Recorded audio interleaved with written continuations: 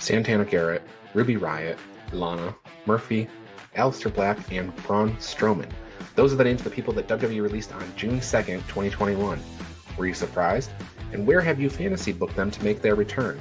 I'm Ryan Joy, and I run MinutesToBellTime.com, a website and database tracking pro wrestling from around the world. On today's show, we're talking about WWE's constantly fluctuating staffing situation. It seems we have updates on this topic every day. So we'll provide our latest analysis. John DeConnie is in the house, and this is the Daily Wrestling News Show for June 3rd, 2021, where we sort through all the bullshit in wrestling news to find you the truth. John, we're powered by the Eastern Observer on today's show, and we have a bunch to talk about with all these releases. Yeah, another busy day yesterday. Wednesdays without Dynamite, you just go, what do I do? There's supposed to be wrestling today. There was enough news to keep us busy. Certainly. One main story, though, and that is that WWE has come to terms on the releases of Braun Strowman, Aleister Black, Lana, Murphy, Riott, and Santana Garrett. WWE wishes them all the best in their future endeavors. And John, when you heard the news yesterday, what was your initial reaction? I was just blown away. So there's 6 people, so not to minimize anybody else's impact, but just looking at Braun Strowman alone, Vince loves a big man. And I know I've said this before, so forgive me for repeating myself.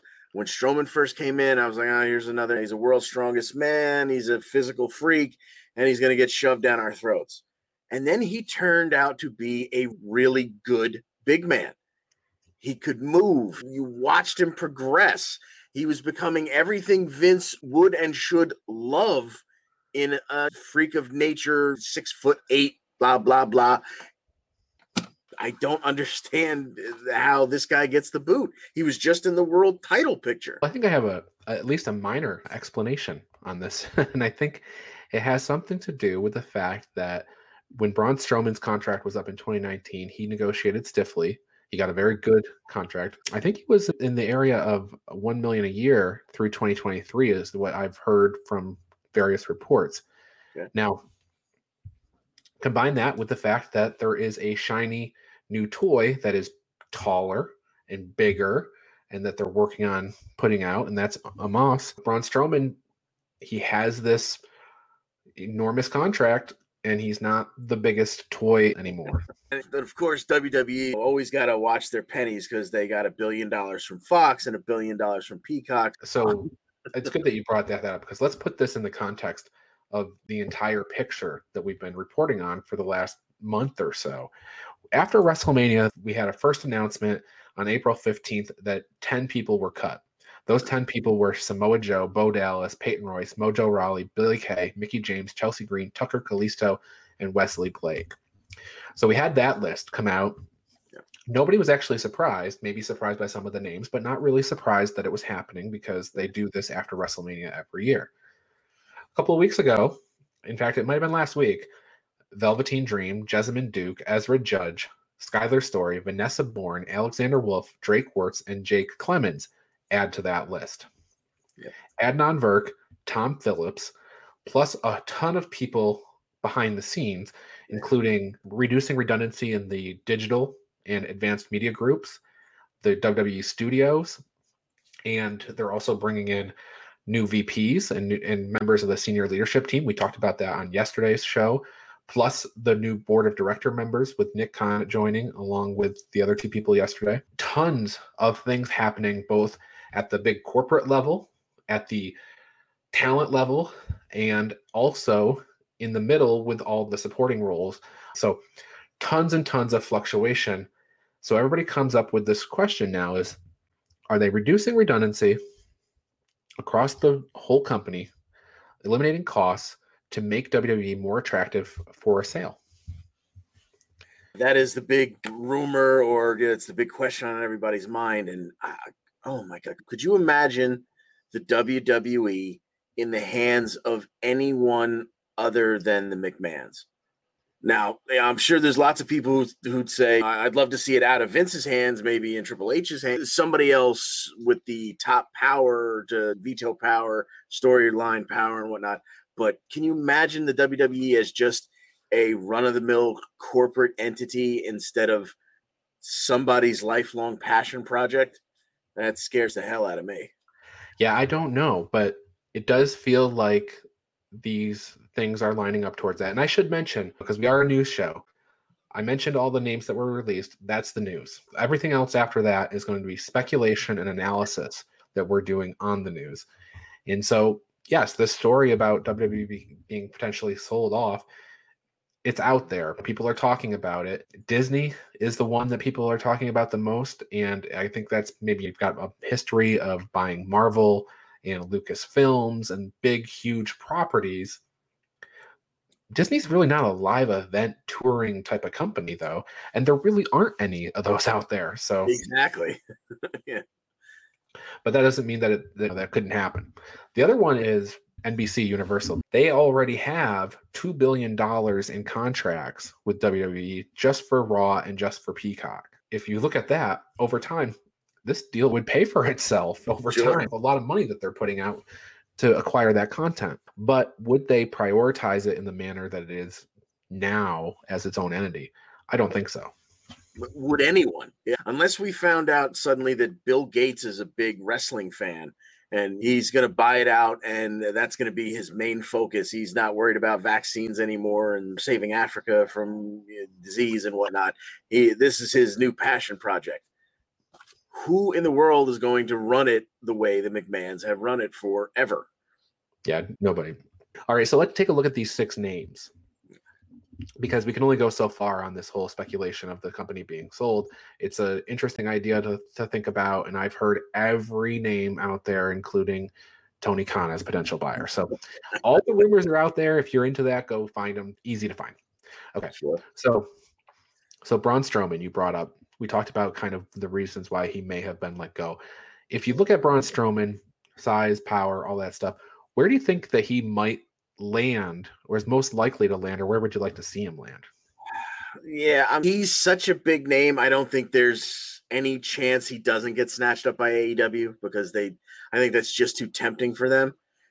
And it's almost a shame where things are in AEW right now, because you would see him coming in as like muscle for someone. Like Miro's a TNT champion right now. I would love to see him face Archer, but it's not like Miro's going to bring him in to be his bodyguard to keep Archer off of him. And Kenny's kind of got the Bullet Club and everyone that surrounds him there, so he's not going to bring him in. I see him coming in somewhere to be somebody's muscle. I just don't see where exactly he fits in the AEW landscape at this moment, but they're really good, so I'm sure they'll figure it out. Braun has not necessarily been the kindest when people were let go in the past. He has put his foot in his mouth a few times. I don't even know if he's going to look to go anywhere else. He mentioned at one point that he would be happy just, hanging it up at WWE when he's all done. He had a good couple of years and a good contract, so maybe he won't continue at all. Maybe that's an option. Okay, that's Braun Strowman. Aleister Black is to me at least more interesting than Braun. I think Braun's work is a little bit limited, but he is a huge guy. So Aleister Black, I think he's good anywhere. He's good Impact. He's good AEW.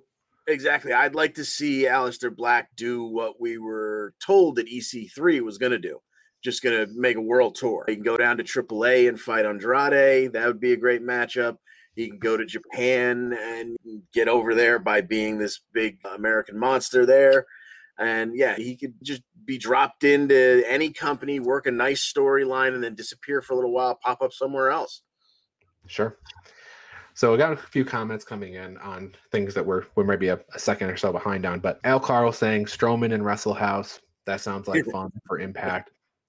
Scott Lacombe, he is saying that Strowman could now afford a razor to shave his beard because he's had those big contracts with WWE. And then Al reminding us the Disney on Ice tour. So if Disney were to be purchasing WWE, then it's possible that they have the experience or they can hire it out. John Smith says he thinks Braun's going to end up re-signing with WWE. So that's an interesting theory, because if Braun Strowman was just priced too high, right, perhaps he comes down on that and they decide that it's worth it. So that's a possibility too. Really anything's possible, but we'll have to wait and see. Aleister Black, he's good anywhere he goes. Hopefully he ends up the same place that Murphy ends up, since he's on the open market now too. And we know the two of them can have a great match anytime they want to. Yeah, I was really looking forward as we thought Aleister was coming back on TV as a regular. I was really looking forward to that every 2 weeks match between the two of them that we came to love so much. Yeah.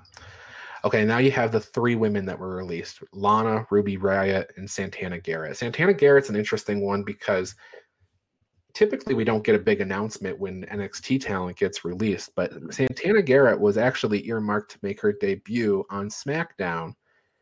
They just hadn't figured out when.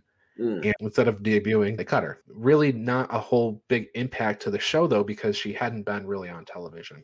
Yeah. And she's a former NWA Women's Champion, so maybe she goes back there for, a hot minute and then gets worked in the whole crossover with AEW and adds to that women's division. I think all these people could light up the indies for sure, including NWA and others. And then Lana most people, I think of Lana going to join Miro. The other thing I'll mention is that I think Lana could do a whole lot of third-party stuff on Instagram and social media, and she probably doesn't have to work in wrestling if she doesn't want.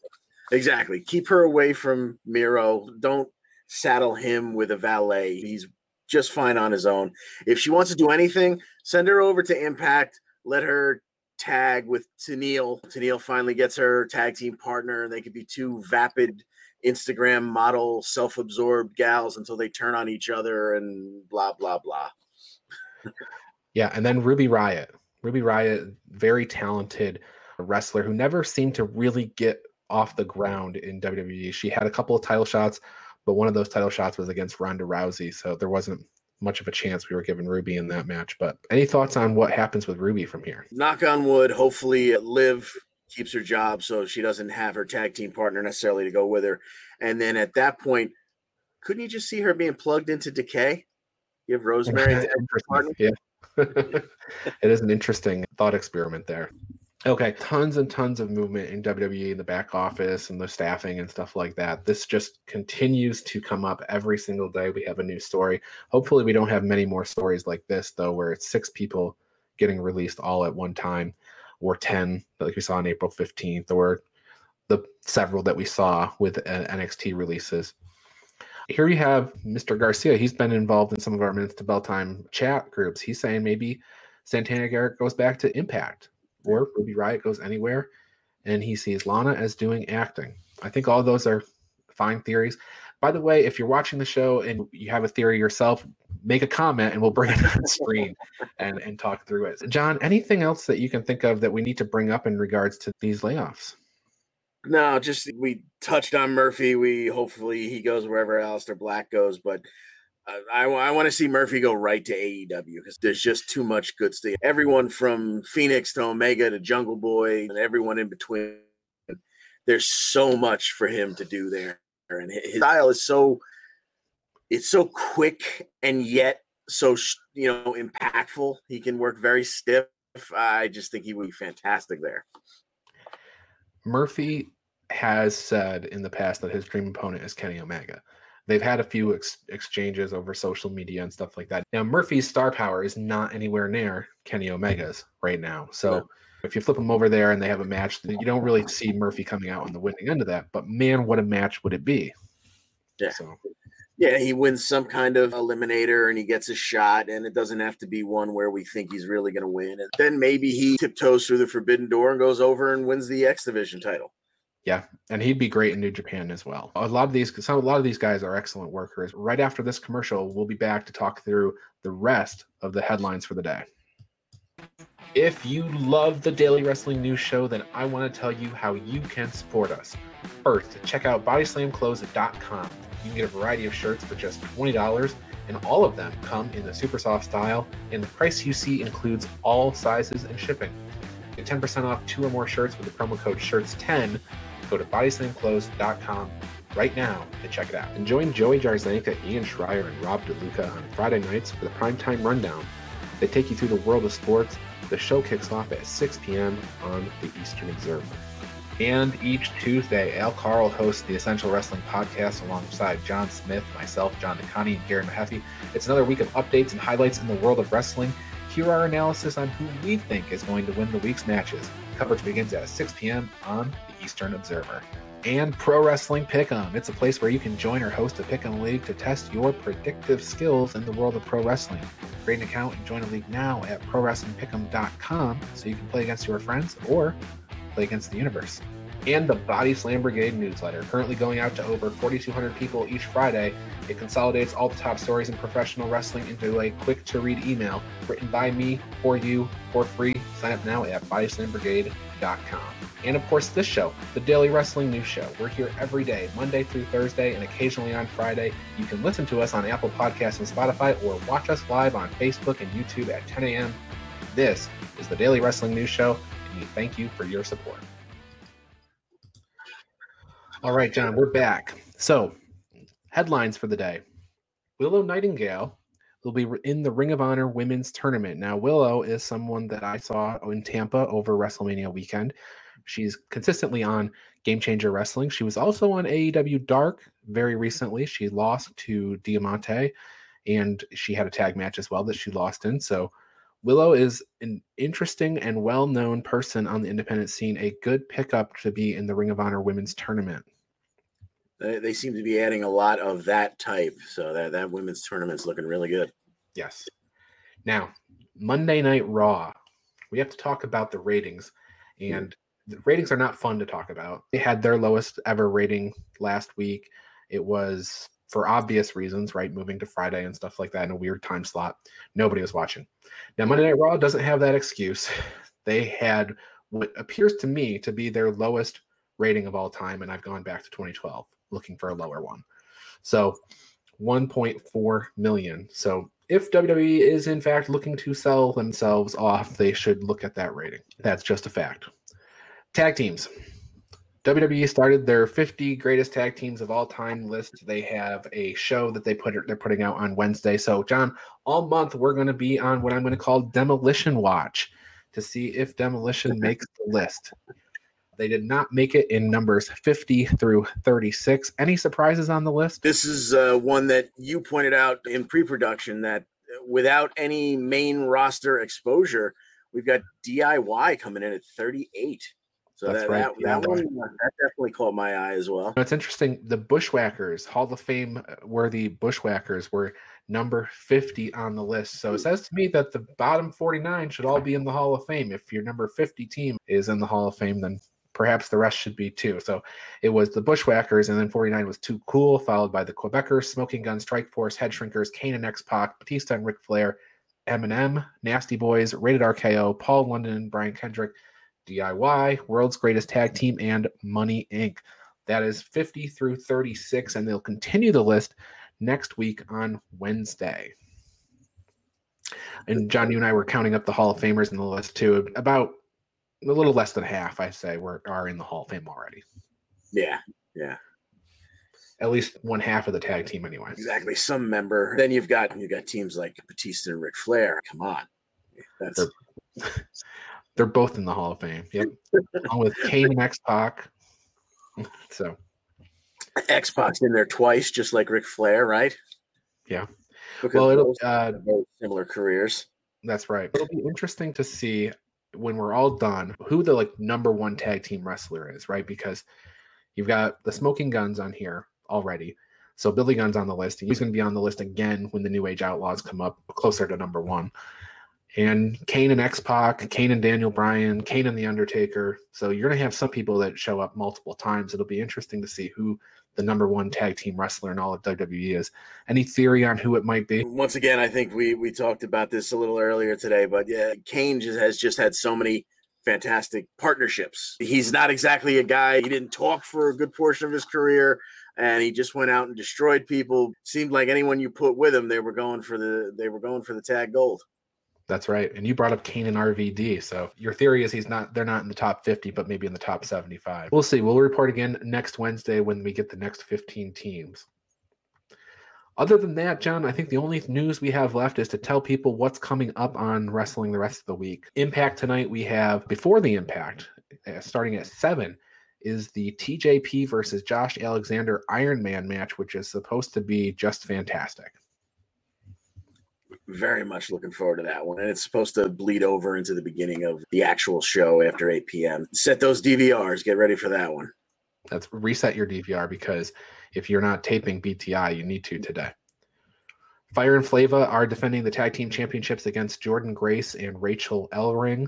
Jake Something will have a tables match with Rohit Raju. Satoshi Kojima will be facing Cody Deaner, and Moose is facing Sami Callihan. All of that on Impact tonight. It's a pretty loaded card. Yeah, it really is when you're kicking it off with that Iron Man match. That's incredible. Yeah.